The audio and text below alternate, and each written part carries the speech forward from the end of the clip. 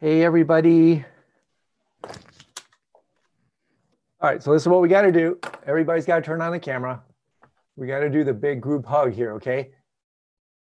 Yeah, oh, it's nice to see there are actually bodies out there, humanoids. There's humanoids. Oh, keep waving. Oh, this is great. Because otherwise, yeah, I mean, one of these days we'll get back to the real deal, so to speak. But fantastic. Wonderful. Okay, so what we do here is basically I do a small little whatever riff comes to mind. And then it's basically Q&A. But Andy wanted to say something about something, a new thing that we started on Nightclub. So fire away. Yeah, on Saturday, we're doing movie night, so 8 p.m. Eastern Time, 5 p.m. Pacific. And this week, we're going to be watching Waking Life. So I've never seen it, but it was recommended by quite a few people, so it should be fun. Come join us, totally informal, but we'll have a little bit of a discussion after. So it should be fun. Yeah, awesome. Yeah, I thought it was a great idea. And those of you who may have taken Stephen LeBerge's, kind of famous 10-day Hawaii training programs, he almost, in fact, it could be every single night, he shows a video, a movie, and then we talk about it. So Truman Show, what else have we seen? What's that Aboriginal one? There's that one kind of Dream Time, I think it is. You can see how impactful they were. But every single night he'd have a dream-related theme, a movie theme, and then we watch it and then we talk about it. So we had one last week. We had like 65 people show up, so that was pretty cool.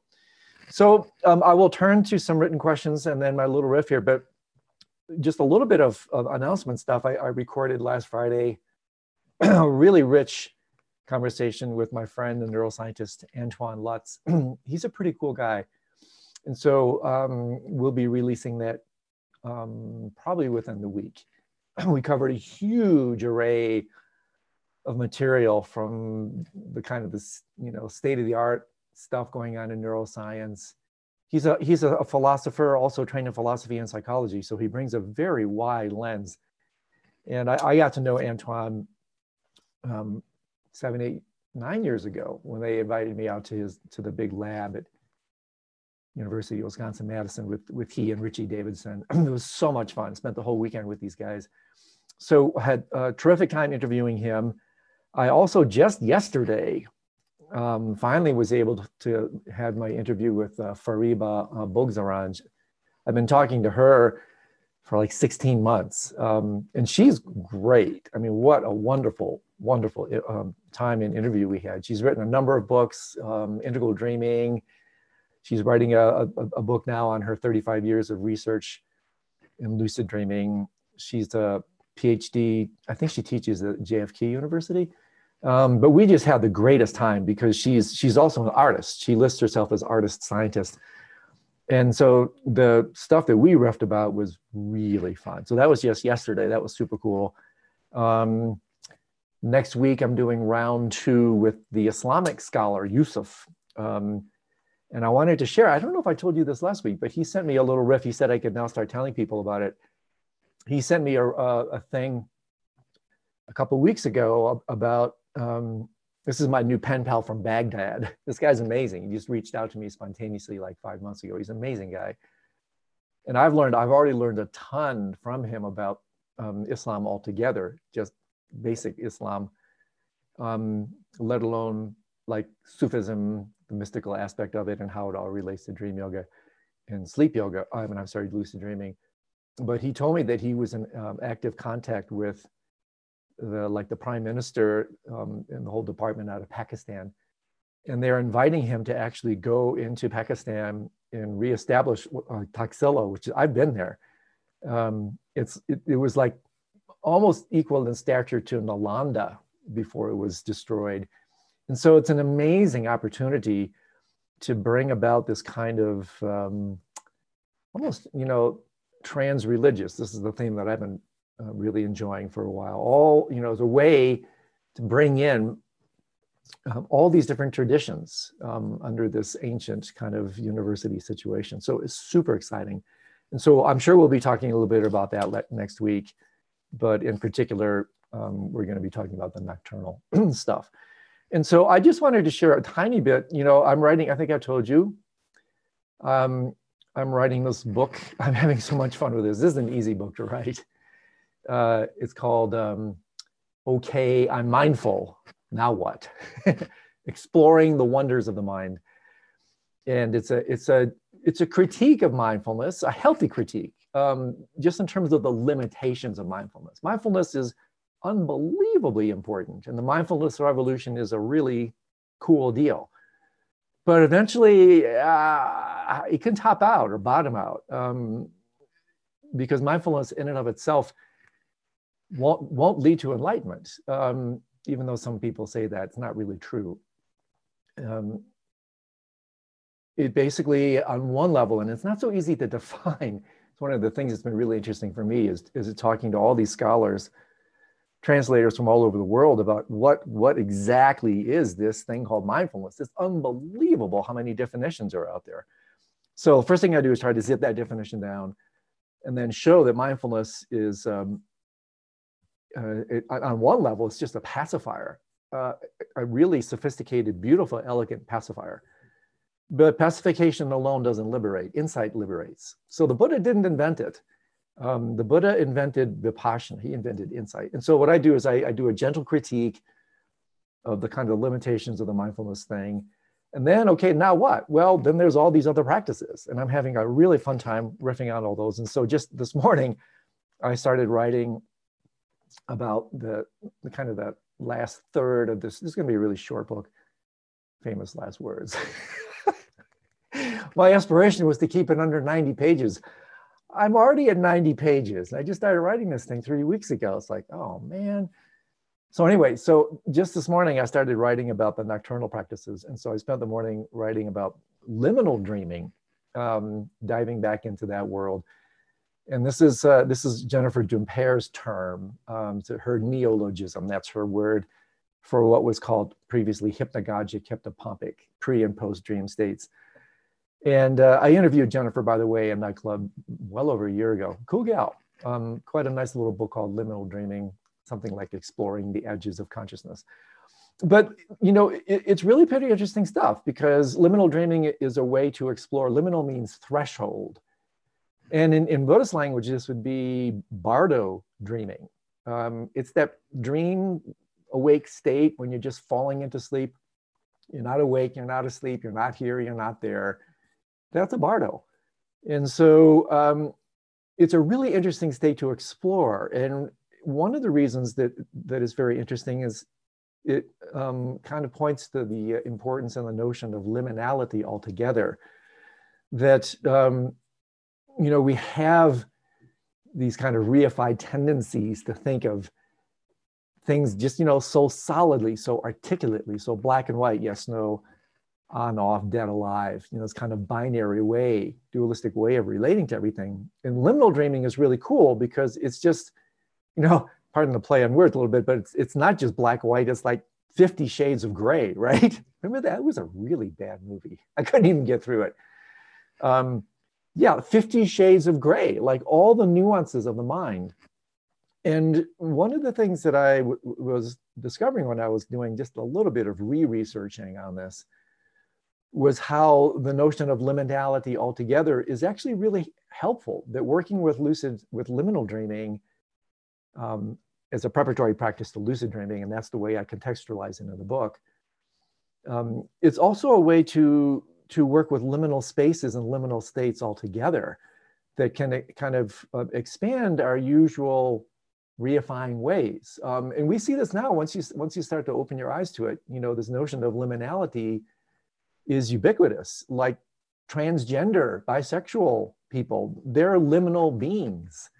Liminal spaces would include things like transit lounges, airports, bus stations, hallways, funeral homes, elevators, any kind of space where you're not here, you're not there.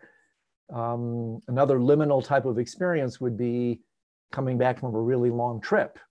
And you arrive home, but you're not really home, right? You're home, but your mind is still back in whatever, Cabo. And so once you sensitize yourself to this notion of liminality, you see how it ties in really beautifully to the whole Bardo principle, that liminal states are absolutely everywhere. Bardo states are absolutely everywhere. And so by working with liminal states of consciousness, this kind of dimmer model, I think it's really important to transition from this kind of clumsy, outdated Western light switch model of mind, on, off, yes, no, black, white, dead, alive. I mean, even scientists now, it's really interesting. I had a conversation with some scientists a couple of weeks ago, and we were talking about how with refined measurements, even in the neurosciences, they're actually now finding that parts of your brain can be awake and asleep. It's not like the whole thing is synchronous. You can have different aspects of your brain that are, fully online or not online or partially online. And so this is also, by the way, echoed in the great wisdom traditions where, I came across a really interesting text from the Nando Shaiva Tantra tradition where they talk about 9 different states of lucidity, 9 different states where you take waking, dreaming, and sleeping. And then you have, here, I'll just do the first 3 and then you'll see how it works. You have waking within waking, waking within dreaming, waking within sleeping. And then you go to dreaming, dreaming within dreaming, dreaming within. And so you actually have this really interesting kind of granularity, gradations of consciousness, which replaces this Western light switch model with a dimmer. It's not on, off, dead, alive. It's gross to subtle to really subtle. And that's a great contribution of the meditative traditions and things like liminal dreaming. It installs this dimmer. And I throw this into the mix because a lot of people really struggle with lucid dreaming. It's just not easy. But everybody can practice liminal dreaming. Everybody. You're just more aware of your mind as there's this kind of decrescendo, diminuendo from gross to subtle to very subtle. And you can watch your mind popping in and out of consciousness. There's actually a classic set of stages.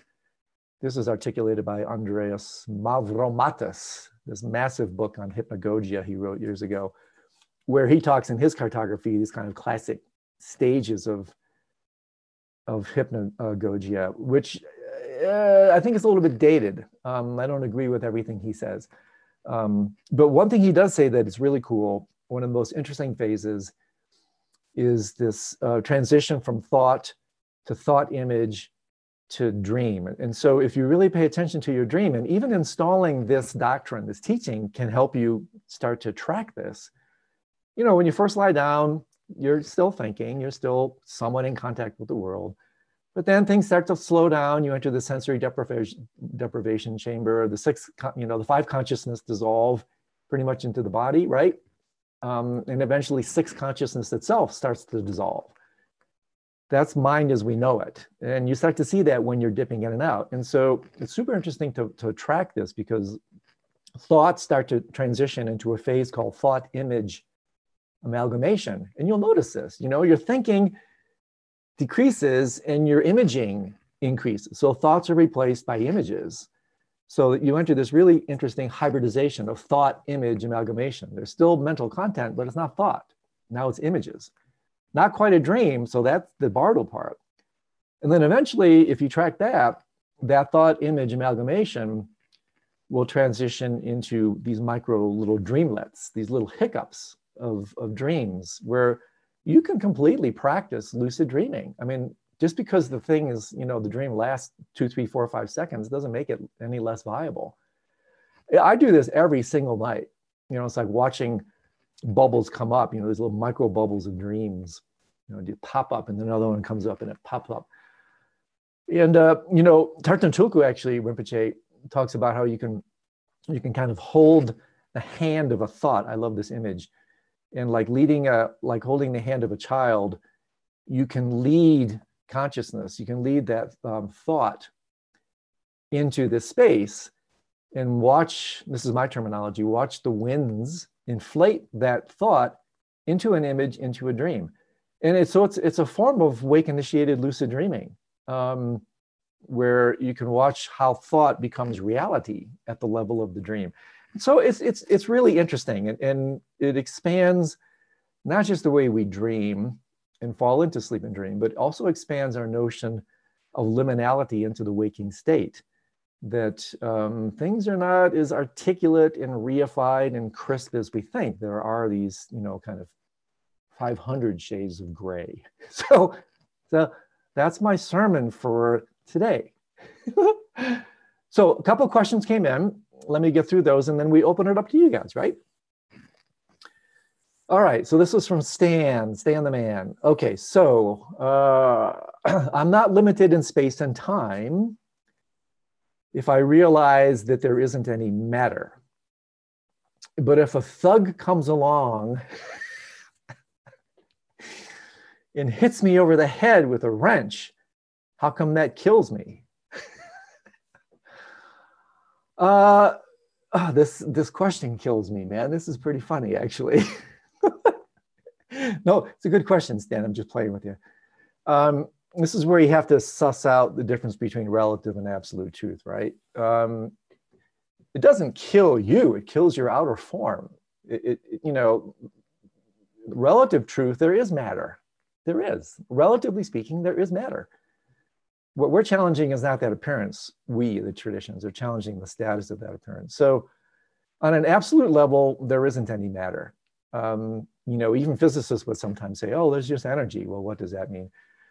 But the fundamental thing here is that the wrench whacks you on the top of the head and it only kills your outer and inner, not your innermost self. Your innermost sense of self, literally called the changeless nature, is formless, and therefore it's deathless. The wrench can't touch that part of you. So it's going to definitely kill that which remains in form, but it's not going to touch that which is formless. And for a really, really dramatic example of this, I show this video. It's pretty graphic, but it's stunning. It's in fact, JFK, when the picture was released, it won a Pulitzer Prize. JFK said this is the most impactful photograph in history. And I have to say, I agree. And the video itself is even more impactful. There's a video, I show it when I teach on reverse meditations, of the famous monk, remember during the Vietnam War, Thich Huan Duc was his name, who immolated, he burned himself alive in protest of religious injustice during the war. And he sat there in complete equanimity. I mean, it's the most amazing thing. It's not easy to watch, but it's stunning, where he's sitting there, he pours the gas on him, he lights it, so there's no murder involved. It's a type of religious suicide. And it's stunning film to watch. He literally just goes up in flames, and he sits there in complete equanimity, utter equipoise, while his body is just being ravaged by the most powerful, violent environmental circumstances. He remains unmoved. And in fact, allegedly, if you read the clip behind it, when they enshrined his body after that, they discovered his heart hadn't been burned. His heart wasn't touched. That's really interesting, because that's where the Dharmakaya abides. So the wrench only whacks you on your physical head, Stan. You don't have a formless head. So get out of your head and into your formless body, and then you don't have to worry about these wrenches. You don't even have to duck. When they come flying, they'll go right through you. Some of the stuff I have to play with it because it's actually kind of cool. Okay, so this is from, who's this from? N-A, nah. Nah, either that means non-appropriate, non-applicable, or no answer, or just nah. Drinking too much water this morning. You spoke about my mom. Oh yeah, so I gave this little thing the other day about my mom dying and how Trungpa Rinpoche did POA for her. Pretty powerful story. Did it free my mom from reincarnation? How does the desire to be free of reincarnation fit with a bodhisattva vow? The commitment to reincarnate until all beings are enlightened. Well, I can't say what it did in terms of freeing her from rebirth. But the most important point here is that's not the point. That, we're different. The Buddhists are different from other traditions like Hindu. Again, no criticism. But like the whole idea of moksha, liberation, get out of samsara, get out of rebirth, the Buddhists don't agree with that. That's not the point in this tradition. The point is not getting out of rebirth. The point is getting out of involuntary, habitually driven, karmic rebirth. That's the point. So that actually answers the second part of your question, right? That, there's no fundamental desire to get out of rebirth in this tradition, involuntary rebirth. And therefore, what happens in the minds of the awakened ones, in terms of the bodhisattva vow and then coming back, everything here, they, quote unquote, there's no they, but they express their wisdom spontaneously out of compassion. They literally don't even think about it. They don't have to think about it. It just arises naturally as compassionate manifestation. These are what we call the true bodhisattvas, the true tulkus, literally voluntary incarnates that have basically woken up. They become ultimately lucid to this whole process. And then they, again, big quotations, they come back. Not necessarily here, but into any dimension. 27 different states of samsaric existence, let alone all the trans-samsaric pure lands and Buddha realms. I mean, it's just literally off the charts what they can do. But they do so out of love, compassion, benefit of others. They literally don't have to think about it. It's a natural, reflexive expression of their wisdom. And so this is important. In this tradition, you don't want to get out of rebirth. You want to get out of involuntary rebirth. So that then what you can do is you can form your mind, you can form your thoughts, you can come back to body, mind, world to help people wake up. So it's not about getting out of rebirth. Okay. All right. From Wally World. Hey, Wally. Okay, I'm making my way through Francis Tiso's tome. I think you meant tome, not tomb. He's not dead yet, bud. T-O-M-E. He writes about tombs, but the book is a tome.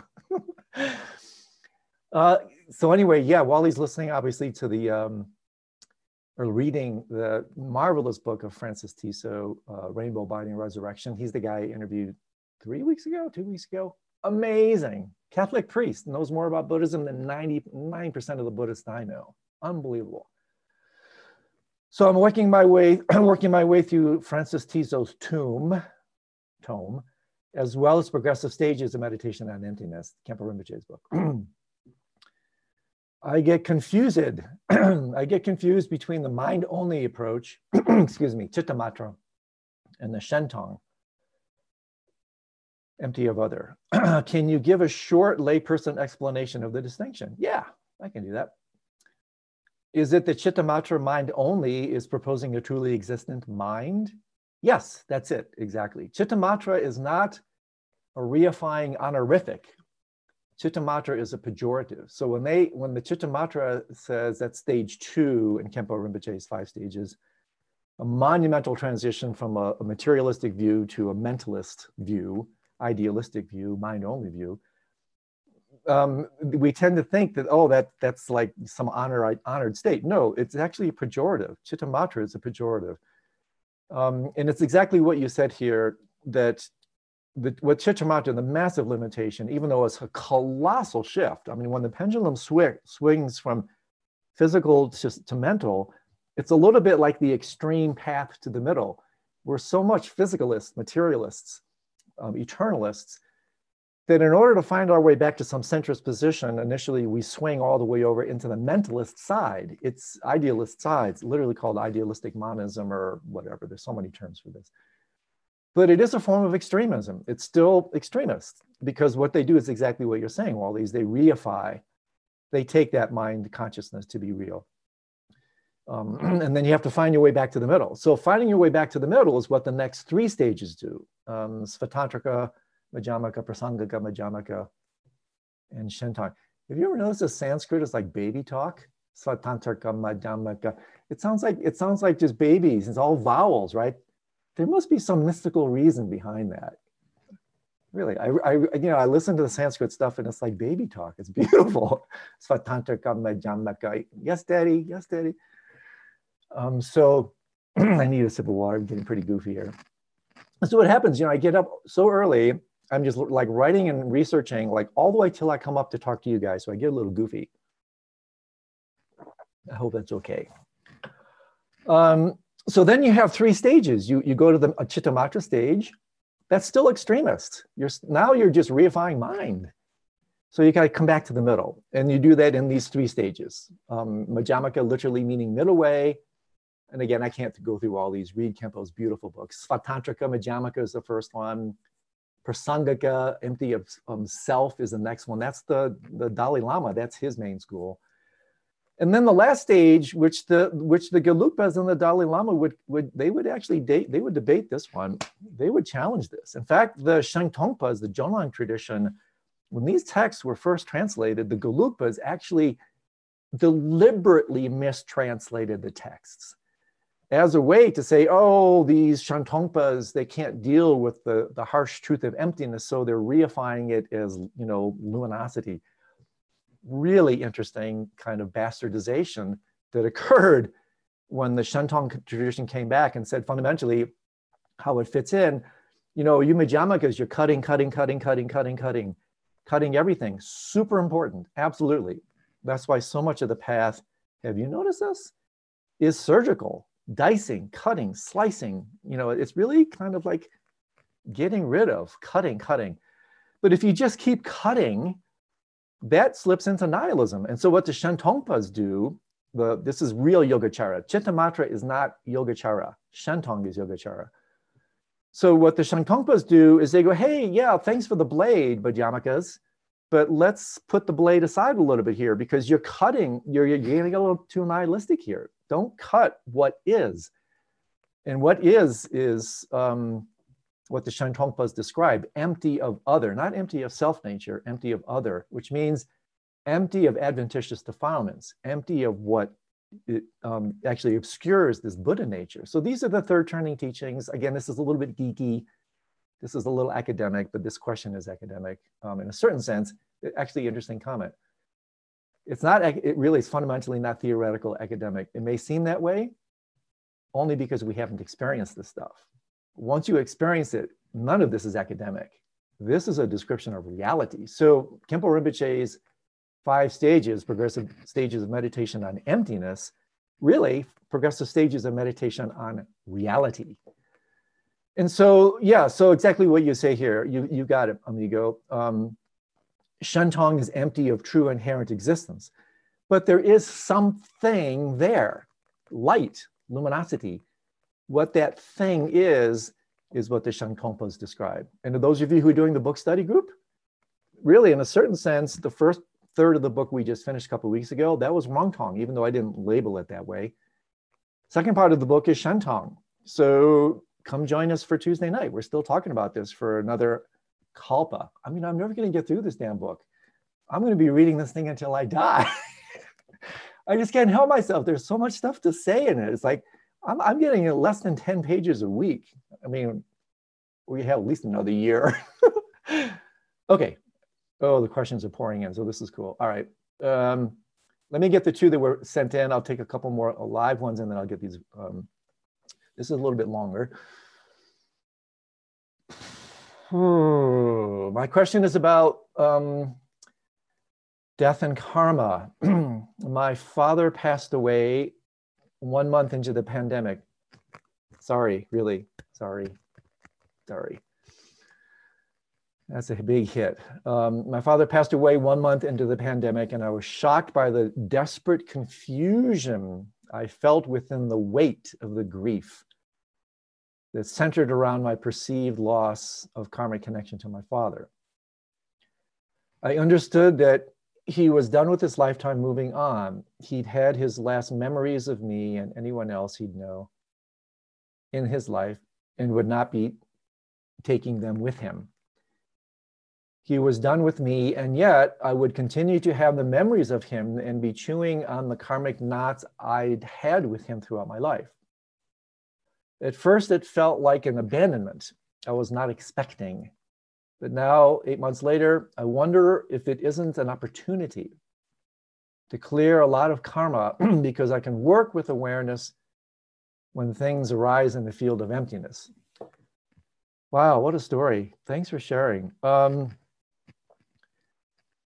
Yeah, I mean, you're good for you for relating to it in this way. Death is the end of a body. It's not the end of a relationship. And so I applaud you for your ability to actually see this without getting too clinical about it. This is, the death of your father was like some clinical spiritual teaching moment. I'm not going there, obviously. That's not what I'm saying, that we don't want to kind of dehumanize just the raw pain and the humanity of what happened. But also, we can use it in this kind of opportune way, so to speak, to in fact do exactly what you're talking about, clear out a lot of karma. That's one of the reasons that death is so challenging, is because so much karma comes to fruition and so much karma is exhausted around death. I mean, that's what death is for the person who's dying. It is the exhaustion of that karmic stream. And so that's one reason why the whole death thing is so charged. There's so much karmic stuff going on. And so your way of relating it to it is really, I think, very beautiful. That fundamentally, and this is very interesting, your terminology is very interesting to me. And this may seem kind of cold, but it's not cold. This is just noble truth. Sometimes these noble truths, so the very first teaching of the Buddha, noble truths. Why are they called noble? Not because they're elite, but because they're harsh, they're non-negotiable, they're uncompromising, they're rugged descriptions of reality. And it takes a noble character to look at them. Most people don't. They don't want to look at this stuff. It's too difficult. In a certain sense, it's too noble. And so everything constituted of form will abandon you, not just your father. Your body will abandon you. Everything you know, except for the Dharma, will abandon you. All your possessions will abandon you. And so this is because the nature of reality is empty. It's connected to the earlier question from Wally, that impermanence is a very direct and often painful expression of emptiness. That's how emptiness expresses itself, impermanence. And so fundamentally, everything's going to abandon us. We will be abandoned by everything. I have to say, I speak with a little bit of poignancy around this myself, not only in relation to the death of my parents and my loved ones, but when I was a kid, both my parents worked. My father left every week to work, to spend the whole week out of the city. My mother was in the clinic all day. And obviously they were just supporting us. They were doing what they were doing, but I seriously had abandonment issues. I did for many, many years. I mean, I just had kind of classic abandonment issues. And then I realized, just like you're saying, is, well, I can really look at this. What is really abandoned? What's really going on here? And I realized that, as these rugs of certainty, security, and comfort were being pulled out from underneath me, I could either freak out, or I could learn how to hang out in that liminal space. That's liminal space, in that bardo, in that emptiness.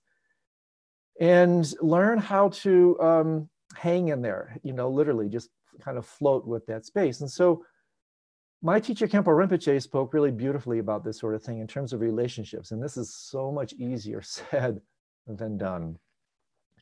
He talked a lot about love without attachment. Love without attachment. That, for many of us, that's almost an oxymoron. But that's the way the great beings live. They're in love with everything, literally. But they love everything without attachment. And so I remember the story, allegedly, when Trungpa Rinpoche heard about the death of his dear, dear friend, Suzuki Roshi. Allegedly, he just wailed in anguish for I don't know how long, not very long. He felt the tremendous loss of his dear, dear friend. But then, because he wasn't graspy, because he wasn't so attached, he was able to let go. Now that may seem kind of cold and clinical and like inhumane. No, it's really not. And so what this does, again, these teachings are not so easy. They really are noble truths. I've thought about this a lot, and I invite you to work with it as a kind of investigation or koan and see if it's not true for you. Is it not, in fact, the case that our grief, to whatever it is, whether it's the loss of my bicycle, the loss of my computer, the loss somebody steals my truck, somebody burns my house down, a loved one dies, my grief is directly proportional to how attached I am. Now, that doesn't mean we shouldn't love. Absolutely, it's all about love, actually. But notice how often our love is sticky. Our love is so sticky. And that's why we suffer. So yes, we can use these difficult situations, in fact, to reveal exactly what you're talking about, that we can use this as a way to look at the nature of reality. Everything dies. Again, Suzuki Roshi, when asked to summarize Buddhism, he said, after pausing, simply said, everything changes. Everything changes. A more brutal way to say that is everything ends. Everything ends if it's form-based. Everything dies. And so this may seem kind of, brutal, and I'd have to, in a somewhat more levied, enlightened way, I have to share the story about Trungpa Rinpoche. I might have shared this with you before. This is a pretty cool story, as far as anything around this stuff can be cool, right? Rinpoche was teaching in Crestno on the Bardos. And, he's teaching about exactly this stuff. And somewhere in the end of Q&A, this guy comes up, raises his hand, and goes on and on and on, a little bit unloading on Rinpoche and unloading on Buddhism, saying, I'm so sick and tired of this Buddhist stuff. You guys, all you talk about is old age, sickness, suffering, and death.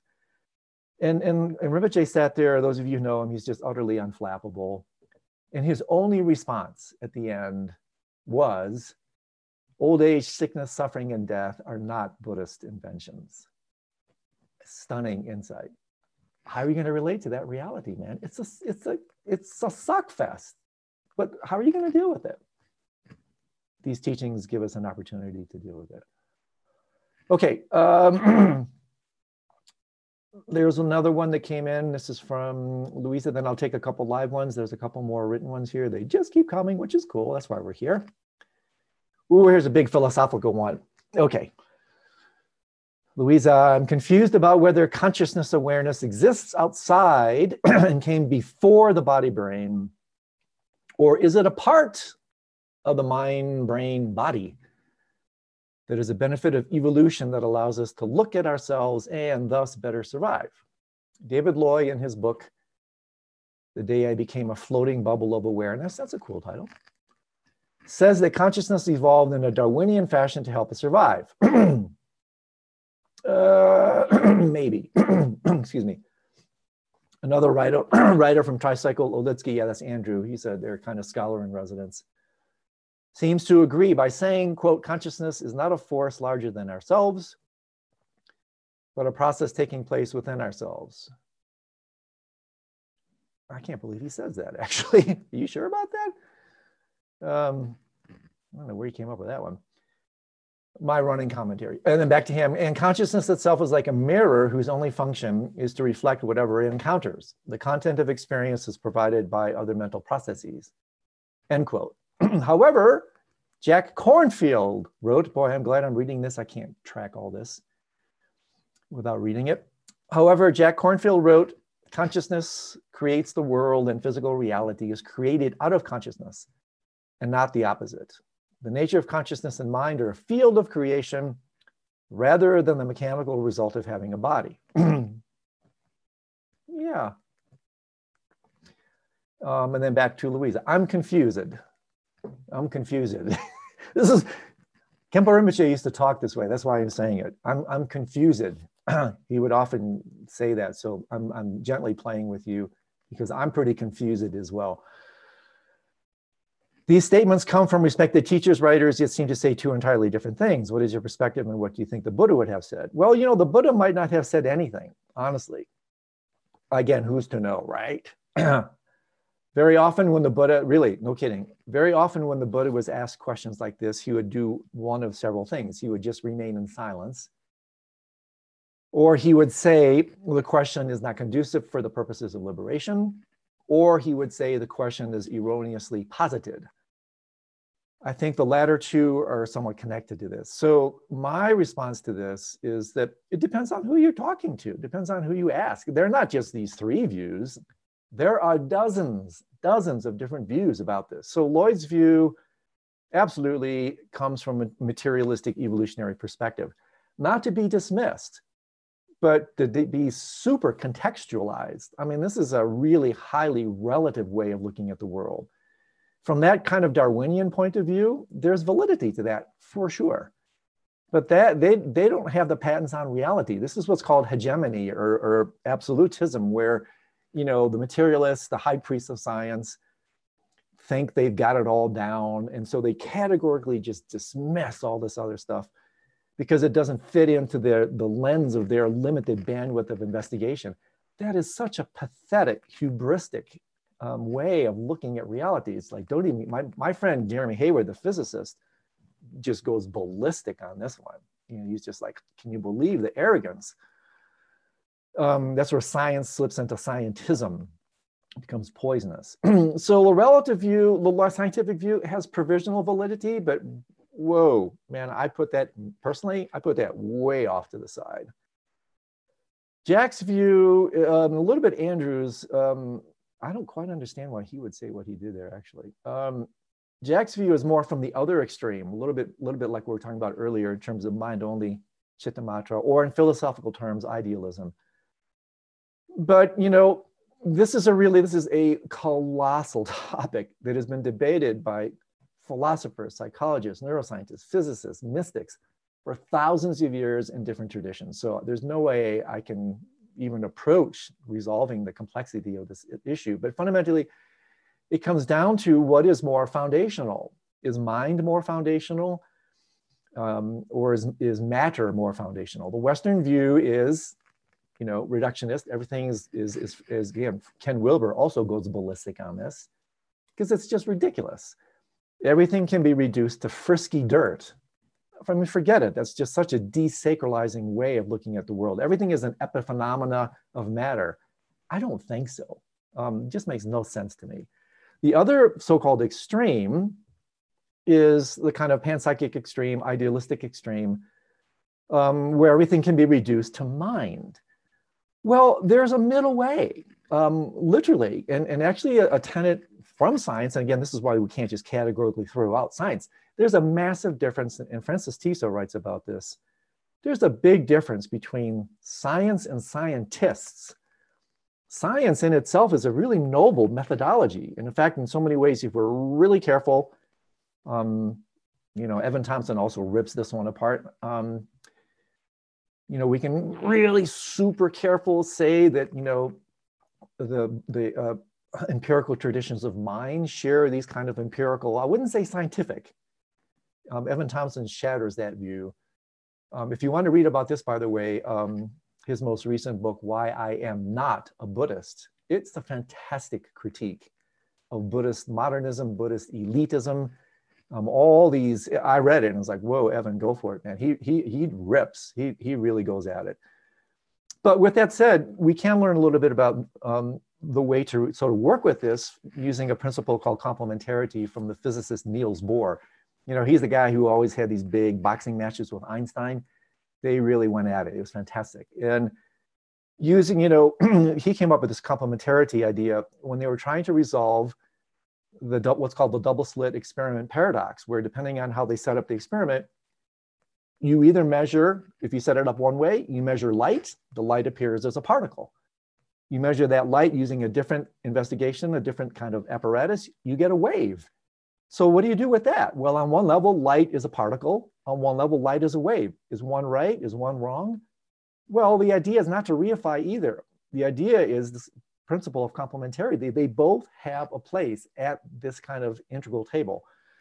So the way I relate to these complex questions is, in fact, through this type of lens of integral thinking, that, you know, you can look at this and honor and incorporate these different truths if you contextualize them properly and you know, run away, or at least be very sensitive to the propensity we have for hegemony, for absolutism, for explanatory dominance. You know, who has more explanatory power here?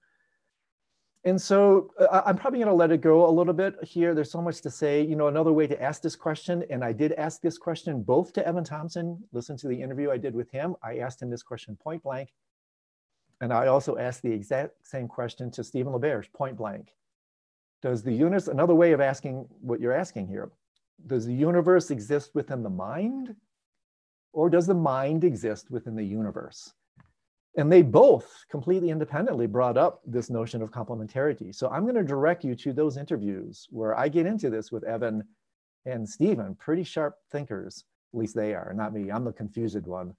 And we go at this for a while. But you know, another way, let me just say one last thing in relation to Khenpo Rinpoche's Progressive Stages of Meditation on Empty book. Everybody's got to read this book. It's such a great book. Is that fundamentally, you can say in a very, very provisional way, everything here has to be defined so clearly that fundamentally, in the end, everything is made of light. But what is that light? It's the light of the mind. It's not the same as external light, nor is it different. And so really the Buddhist tradition, the highest descriptions of what's out there, what really exists, kind of connected to what we were talking about before, exist in quotation marks, is light, light of the mind, light of reality. And so I'll let that go on that illuminating note. Really great question. These are colossal philosophical, mystical issues that have been debated for literally thousands of years. So, hey, that's some heavy lifting for this morning. That's great. So I'll take a couple live ones and then I'll come back to a couple written ones here. If there's somebody out there that has a live one while I read the ones that came in. Yeah, let's bring in Katie first and then Barbara.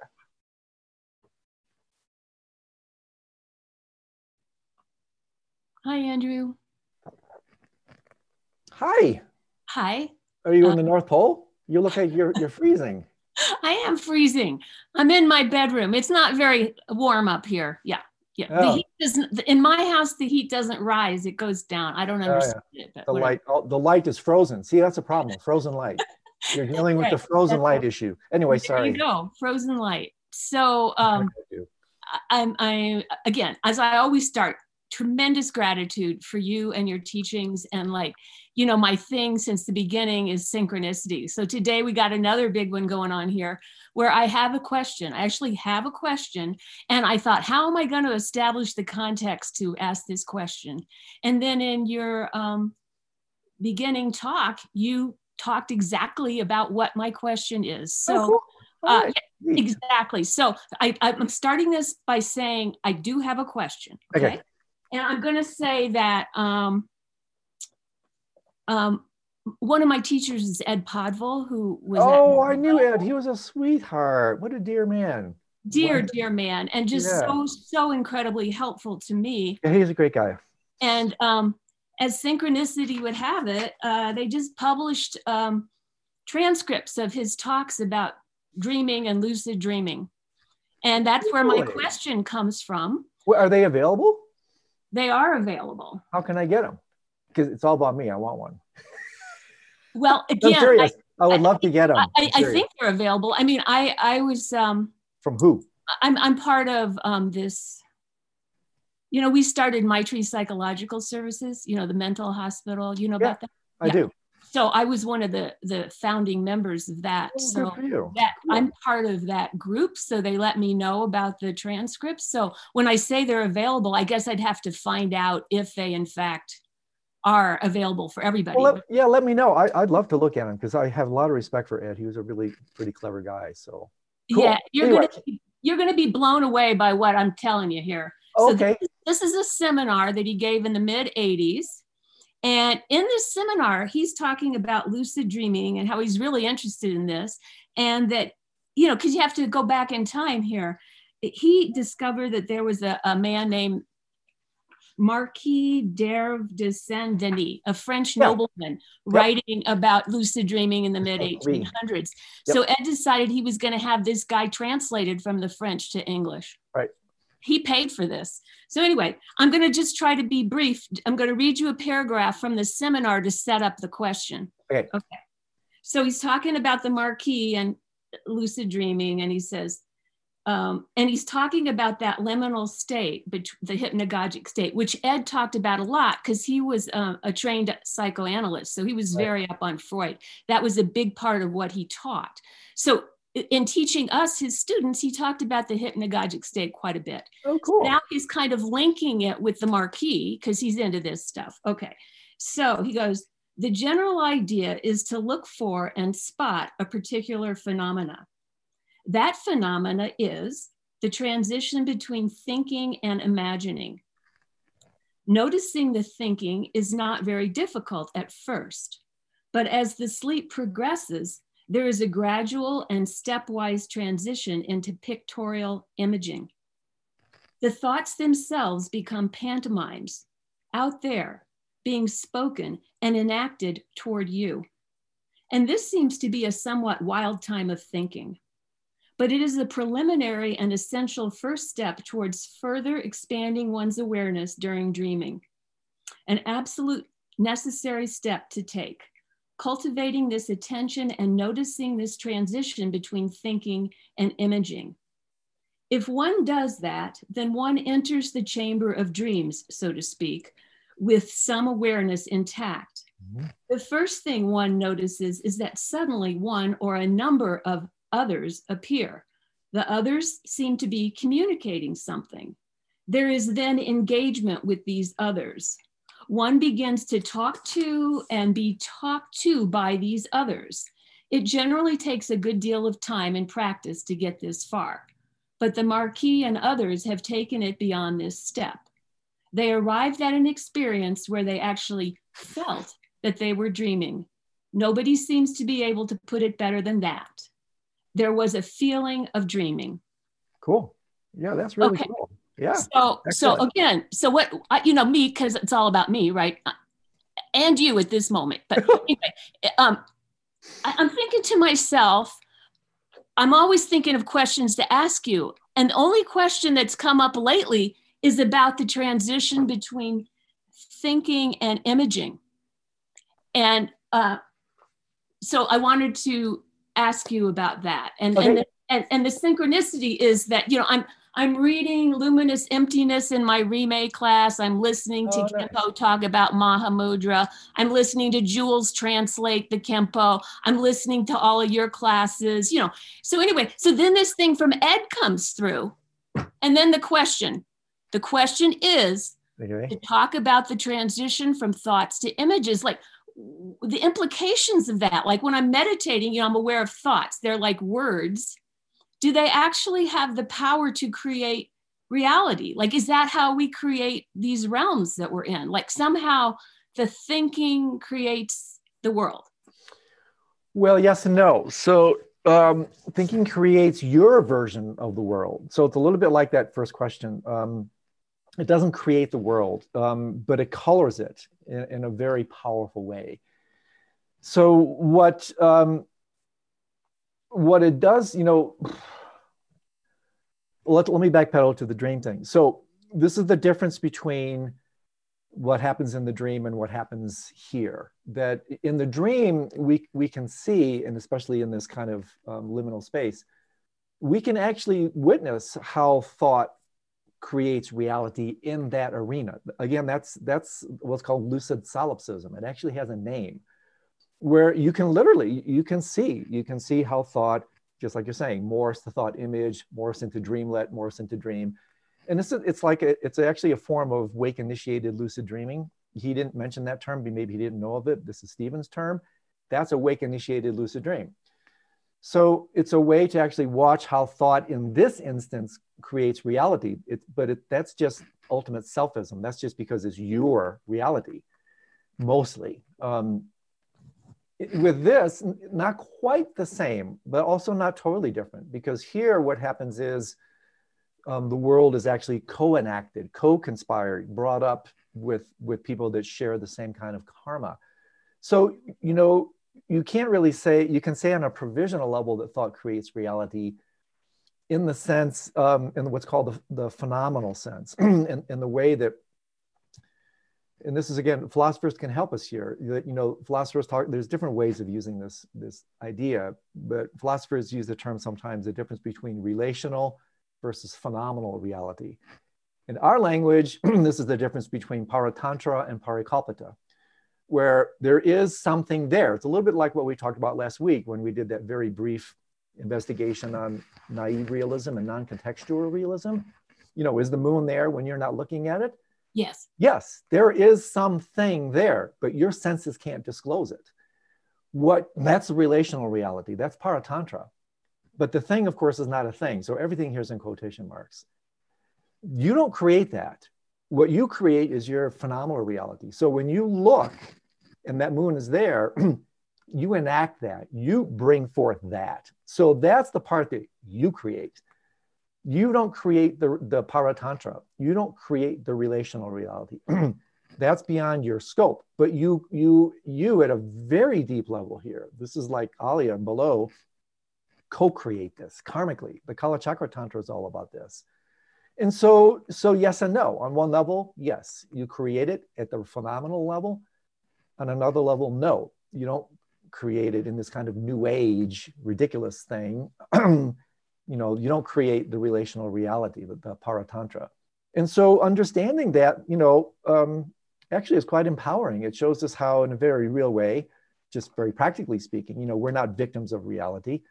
We're victims of our phenomenal projections, our imputations, our hopes, our fears, everything we bring to the relational reality, the whatever is out there.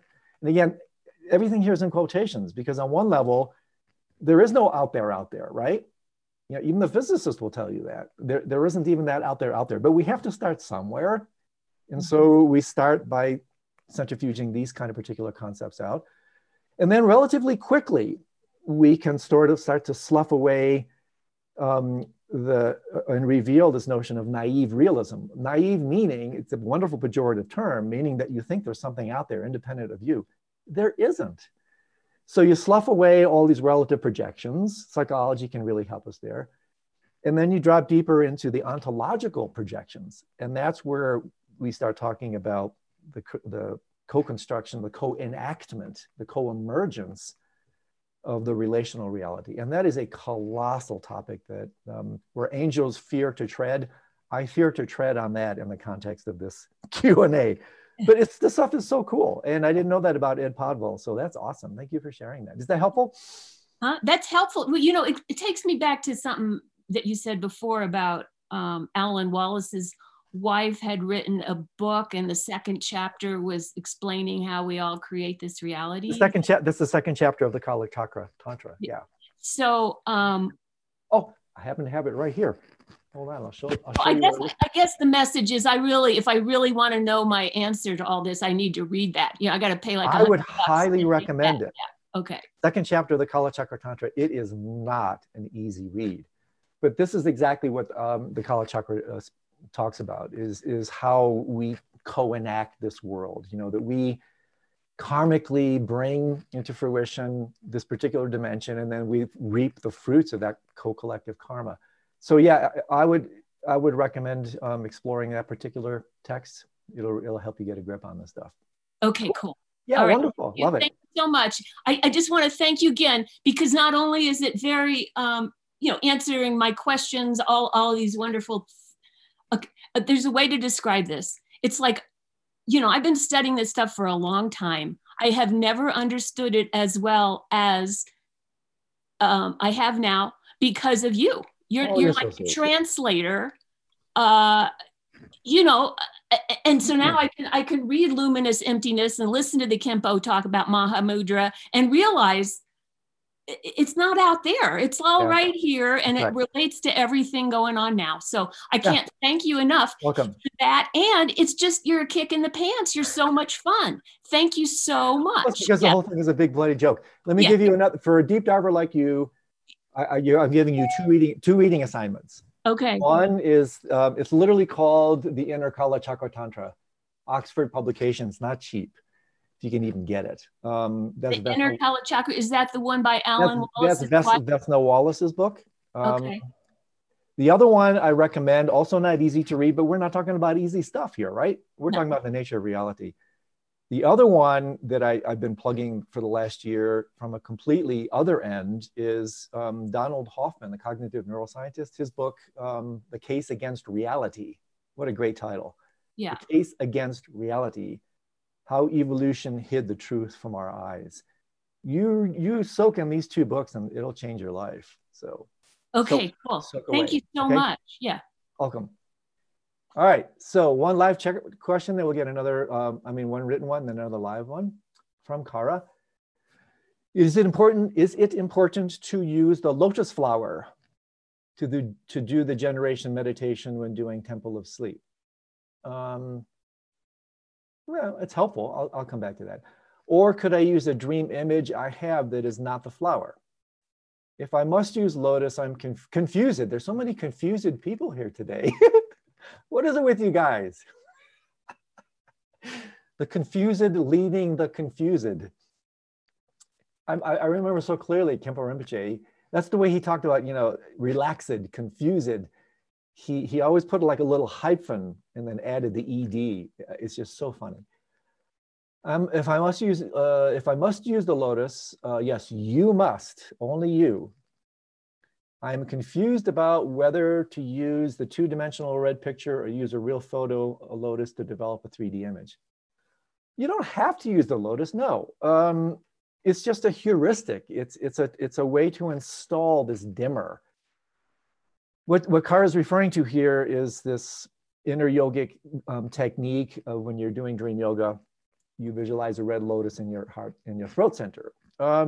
You don't have to use that. There's a number of reasons why it's helpful. You could use, some people say, use an image and imagine your guru there. Imagine Amitabha there. Imagine Padmasambhava there. Tiny little Buddha, imagine them in your throat. The idea is to bring the prana there. You want to bring the winds there. Where the mind goes, the winds go. Where the winds go, the bindus go. Where the where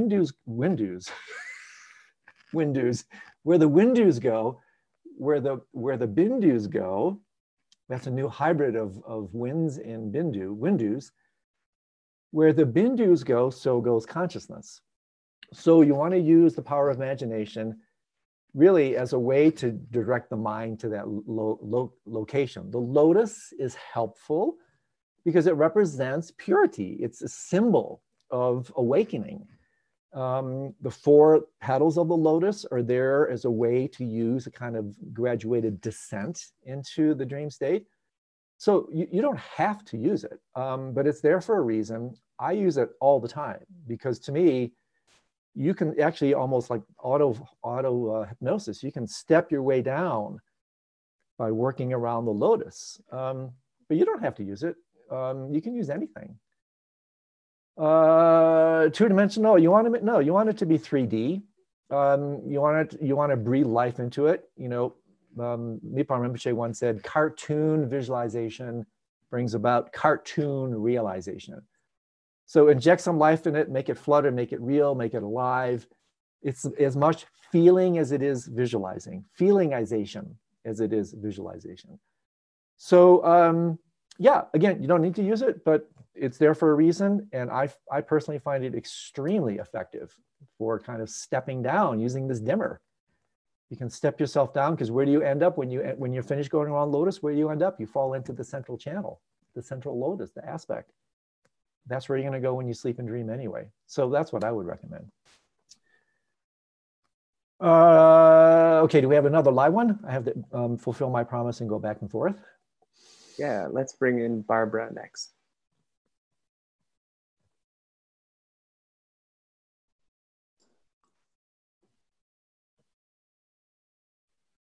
Hello. Hi, Barbara. Hi. Hi, Andrew. Hello. This is kind of synchronistic because I'm also reading Luminous Emptiness again. Oh, I read it 10 years ago, and I just took the Tibetan Book of the Dead class with you as well. So it prompted me to read. Yeah, that was fun. Cool. What an incredible book. And also to read something you read 10 years ago, it's just, I agree that with all of your teachings, this has just been so powerful. So last night, I read this sentence and it just like totally stopped me in my tracks. Oh, and cool. Here it is. Okay.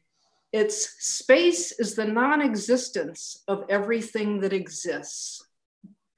And I went, wow. But it's so cool because she goes on to say, so whenever there is a sense of grasping and fixation, there is also the possibility of letting go. Mm-hmm. Whenever there is a sense of being trapped, there is also the possibility of openness and freedom. Whenever there is the sense of tension and solidity, there is also the possibility of relaxation and dissolving. Yeah. Nice. And it was just like, blew me away because I've been like so overwhelmed with how often I contract, you know? Always. I mean, oh my goodness, it's just like always back to me, my, I, and it's like, oh, you're thinking, how am I ever gonna, you know, but this helped me see that it's always there. It's just to keep opening. And so I just wanted to throw that out there. And that's awesome. And thank you so much, because taking these different classes and I'm like going back and forth to different books, but I realize it's all one thing. It's on one level. Yeah, it's true. Beautiful how much all of it supports every other aspect you're studying. And so I wanted to thank you for that again. Welcome. Yeah. I'm sorry. No, Francesca's book is fantastic. It's a minor masterpiece, and she's such a sweetheart. I know her. I met her in London. She's just great. And the book, somebody told me it's going out of print, which I hope it isn't. But yeah, it's an unbelievable book, and so I couldn't agree more with you on it. And I'm not sure what else to say outside of thank you for sharing the quotation, because it's just spot on. So was there anything else, Barbara? Well, I just want to. Are you ready for something wacky? Sure. It's something really wacky, because a couple nights ago I had a dream. It wasn't a lucid dream, but it was a very vivid dream, and you were in it. But actually, that makes it wacky by definition. The main character in the dream was your mother. That's my what mother. Was so weird. Your mother. And I mean, imagine my surprise, but I kind of like was stunned, because in the dream she had known mutual friends of my childhood family, and so we kind of had bonded, and you know, and then all of a sudden we were in a hat store, and you were there, and you were thrilled because you found they had a 5-pound hat, and you were buying this 5-pound hat, and your mother and I are kind of going, oh, this is great, this will really ground him. And I woke up laughing. Oh, so good. I definitely need some grounding. So there you go. Might take more than 5 pounds. That's a great story, Barbara. Thanks for sharing it. All the best to you. Thank you. Take care. Bye. That's a good one. That's a good one. Okay, so a couple more here. Wendy, also just starting in the group after the excellent Tibetan Book of the Dead class. Oh, that's cool. I'm glad you thought it was excellent. I had fun. I'm able to wake up and have lucid dreams. Cool. I've been able to do this forever. Really cool. Now that I'm aware that I should be using this time to explore consciousness, don't should on yourself. That's my favorite line. Don't should on yourself. If it feels okay, do it. You don't have to do anything you don't want to, but you can use it, right? I'm not sure what I should be doing or asking or intending to do once I'm lucid in the state. What resources would you recommend here? By the way, I picked up Andrew's book on dream yoga. Well, yeah, I mean, you know, in a gesture of shameless self-promotion, 9 stages of what you can do. In the latter part of the book, I talk about my cartography, my mapping of the 9 stages of what you do with lucid dreaming / dream yoga. You can also read the book that just came out. Oh, I thought I had it down here, but I don't. Just came out last week, called the Lucid Dreaming Workbook. That's a little bit more about what you can do with lucid dreams in the arena of lucid dreaming per se. The dream yoga book you picked up is more about dream yoga proper, and I think you'd be much more well served with that book, because it goes much deeper than the other book. So yeah, and then Francesca Fremont's Luminous Emptiness, you mentioned that as well, similar to Barbara's thing. Totally, soak that book up as well. So you'll have more, you know, the 9 steps will give you more than enough of things to do as you dream. So dive into those. Okay, one more, and then Andy, if you've got one. Tim, is there a book you highly recommend covering the terms and language of the tradition you are in? I'm also more familiar with the Hindu yogic tradition and want to become clear of the differences.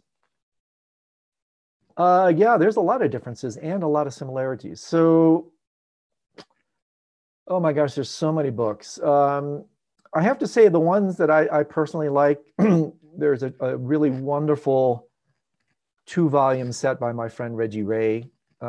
Many of you listening probably know him. He lives not too far from me here. He's a great guy. He wrote 2, I think, pretty helpful books here. Indestructible Truth, that's a Hinayana Mahayana exposition. And then Secrets of the Vajra World, that's a Tantra Vajrayana. I highly recommend those books. A fantastic overview. Yogic tradition and clear on the differences. You got to do a little bit of cross-cultural work here. I mean, the book that immediately comes to mind that might help you here is Tantra Illuminated by Christopher Wallace. That's pretty darn good comparison. Obviously much more about Hindu Tantra than Buddhist Tantra, but there you'll see a lot of parallels there. So those are the 3 that I'd recommend. The 2 books by Reggie, and then the 1 by Chris. Okay, one last one, and then, oh, I've got a few minutes. If there's a couple more hands up, we can get those, and then I gotta go. I'm getting a haircut today. My first haircut in like, I don't know how many months. I mean, if I actually let my hair kind of go down like this, it would cover the screen. So like, okay. From David, is the Wheel of Time the Kala Chakra?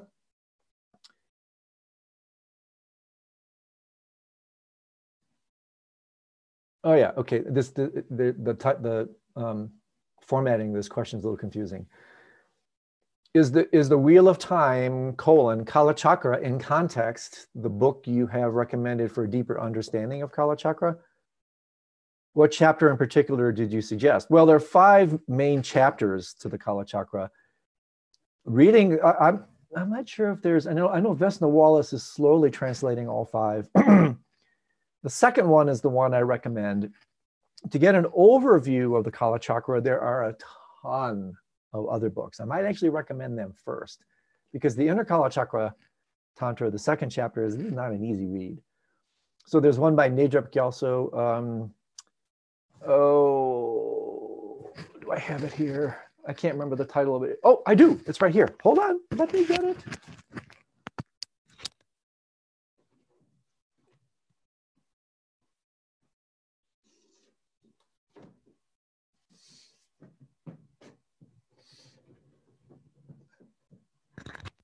There's so many of these, I can't always remember the titles. This is an absolute classic, Ornament of Stainless Light by Kedrup Norsang Gyatso, an exposition on the Kala Chakra. Bob Thurman recommends this one a ton. He's a big Kala Chakra guy. So it's a massive book. What is it, like 800 pages or something? Oh no, only 700. That's not so bad. There it is. This is like the Bible, the Ornament of Stainless Light. And there's also a ton of commentaries, a lot. Several by the Dalai Lama. They're all over the place right now. But this is the one. And then once you wrap your mind a little bit about that, then the second chapter altogether, I'd recommend those. Okay, cool. Yeah, these are monumental translations. So any other live ones, or are we good to go for today, Andy? Where are we? Yeah, we have one more queued up. Let's bring in Alejandro. Hello, Andrew. Hey, buddy. Hi, this is Alejandro again. Yes. Hola. Hola. ¿Cómo está usted, amigo? Yeah, and super happy of Cool. being here. I arrived a little late. I need to apologize because of that. So Andrew, I got this question. I got so many questions, but I'll try to get one clear out. Okay. So you know, as a person with a history of addiction in cannabis, it seems cannabis, what it does, it's pretty much spread spread my attention into thousands of places, you know, and because I use it for so long, you know, I now I feel I'm coming out to life very strongly, very with a lot of because of meditation, and you know, I'm exploring different ways. I'm now just recently I'm putting intermittent fasting into my habit.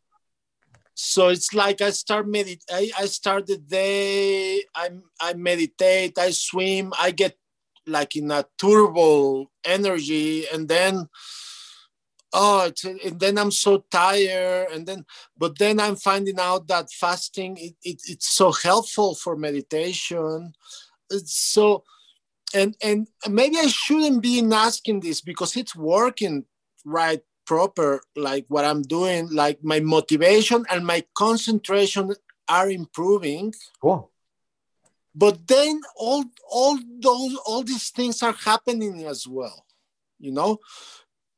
On one side, I start feeling more like stronger and more powerful, and then I start forgetting how to be humble. Mm-hmm.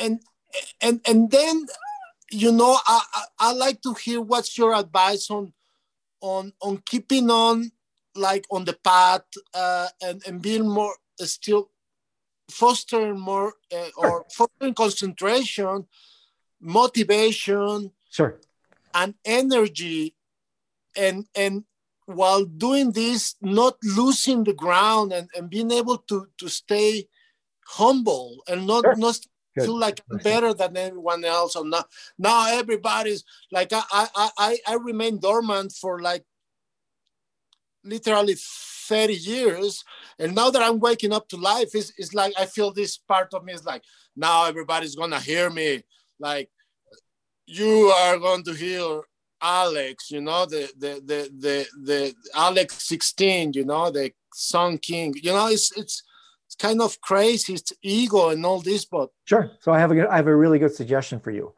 So where do you live? Do you live in Mexico City? Right. Yeah. Yeah. So I would, and I mean this, I would strongly recommend you volunteer for hospice. Volunteer for hospice. Because what happens is, and again, it's a fantastic way to accelerate personal evolution and development is to work for others, to think for others. Because otherwise what can happen is we can get, this is a very powerful near enemy of psychospiritual work. Me, me, me, me, me, me, me. It's all about me. I'm waking up, I'm getting better. I'm not dissing that. I'm just putting it in context. If you really want to wake up, my friend, in the limited time you have in this life, and it's very interesting. Let me share a personal story with this. You know, my teacher, again, Khenpo Rinpoche, he would often say, you know, you really can't accelerate your spiritual development. You can't really accelerate your path. Everything has to work out karmically on its own time. But he said, however, there is one thing that can help. There is one thing that can help you accelerate your path. Stop doing it so much for yourself. Work for others. And sometimes, not sometimes, often, I recommend literally street level, get out and help other people. So that'll make you humble. It'll make you a servant instead of a master. And in particular, in my opinion, there's nothing more humbling, more empowering, more beautiful and noble than working with the dying. It's not easy, amigo, but if you want to really wake up, you can engage. Every hospice, at least in the US, I don't know what it's like in your city, has hospice volunteer training. It's not terribly extensive. You can go in there, suss it out, see what it feels like. And then the minute you start working with that, it'll reframe your life, because impermanence is welcomed into your life. And it will get us out of our little bubble zones. And it'll help us work for the benefit of other people, because fundamentally, that's the point anyway. And it's a really powerful shadow element of the whole spiritual thing. Meditative bypassing, spiritual bypassing. So I would very strongly recommend, and you may want to say, oh God, I wish I wouldn't have asked him this stupid question. See if there's somewhere nearby where you can be of service to other people. If that doesn't speak to you, work at a food kitchen. I mean, literally, I'm not kidding, my friend. Get in the dirt, get in the mix, get out of your little thing. And I'm saying because I do the same thing. It's why I do my volunteer work. I founded a nonprofit charity that works in developing countries. Because otherwise, I'm living in this cerebral, academic, spiritual ivory tower. So I throw myself into these environments because it's so easy to get kind of too antiseptic with our practice. So this is your homework assignment. So the other person I recommended those 2 books. Your homework assignment is to see if there's a place where you can do some volunteer work, and in particular, where you can volunteer for hospice. I'm not kidding, my friend. It's going to rub you. It's not easy, but it's going to challenge you, put you into the growth zone in a way that almost nothing else will. All right, thank you very much. So hospice is in Spanish would be where the old people go. Yes, yeah. Well, hospice, you can work in a nursing home, but hospice here in the US, you can Google it, HOSPICE, is specifically working with people that have 6 months or less to live. So it's not just nursing home work, it's working with the dying. And they're always looking for volunteers. The volunteers are a huge part of their team. They're honored, they're trained, they go in, they make these beautiful, poignant relationships with the dying people. They're with them. It's a very powerful, it will change your life, amigo. So that's your homework assignment. Okay, bud? Oh, thank you very much. Yeah, thank you. It'll change your life, my friend. Okay, maybe one last one, and then I got to go get my haircut. All right, great. Let's bring in Barbara next.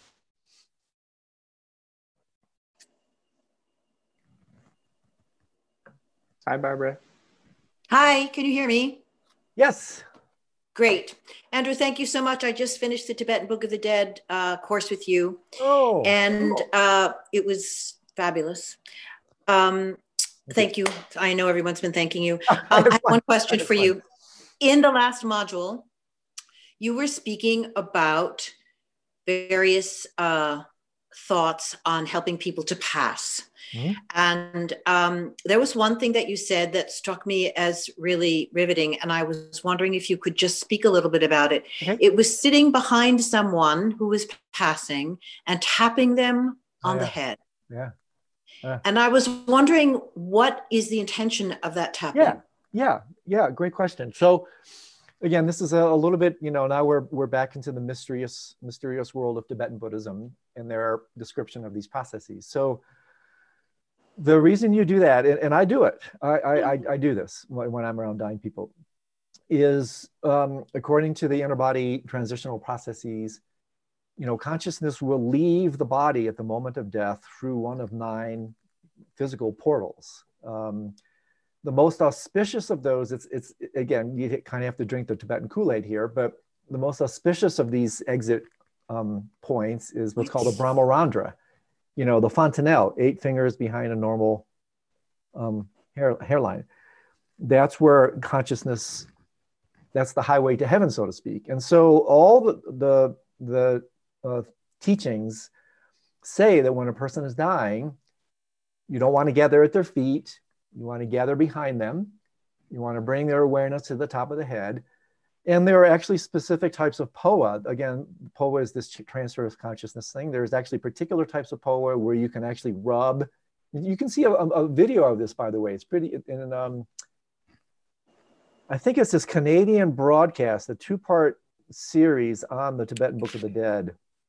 It's worth watching. It shows some really interesting footage in Ladakh, India, of these meditation lamas dealing with people who are dying. And there's one scene there where you'll notice the lama comes behind the dying person and starts putting the stuff on the top of his head.